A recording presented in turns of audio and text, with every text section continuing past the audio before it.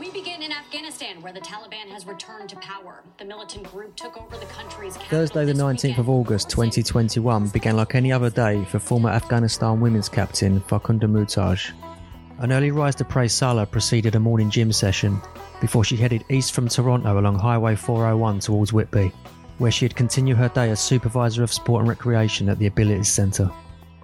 4 days prior, the Taliban had assumed control of Kabul, the outcome of a military offensive beginning 3 months prior. With US troops on the verge of full withdrawal, after 2 decades of occupation, the country was again in turmoil.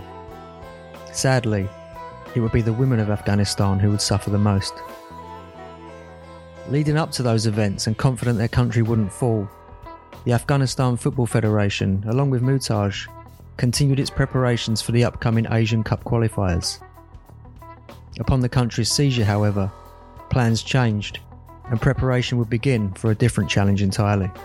I received a message from the Football Federation. They asked me to help evacuate the female players in Afghanistan. What followed was a daring mission between the US military and its allies. Its objective, as clear as it was daunting: get 26 young footballers out of the country, and quickly. Coming soon on Journeys with MPLH.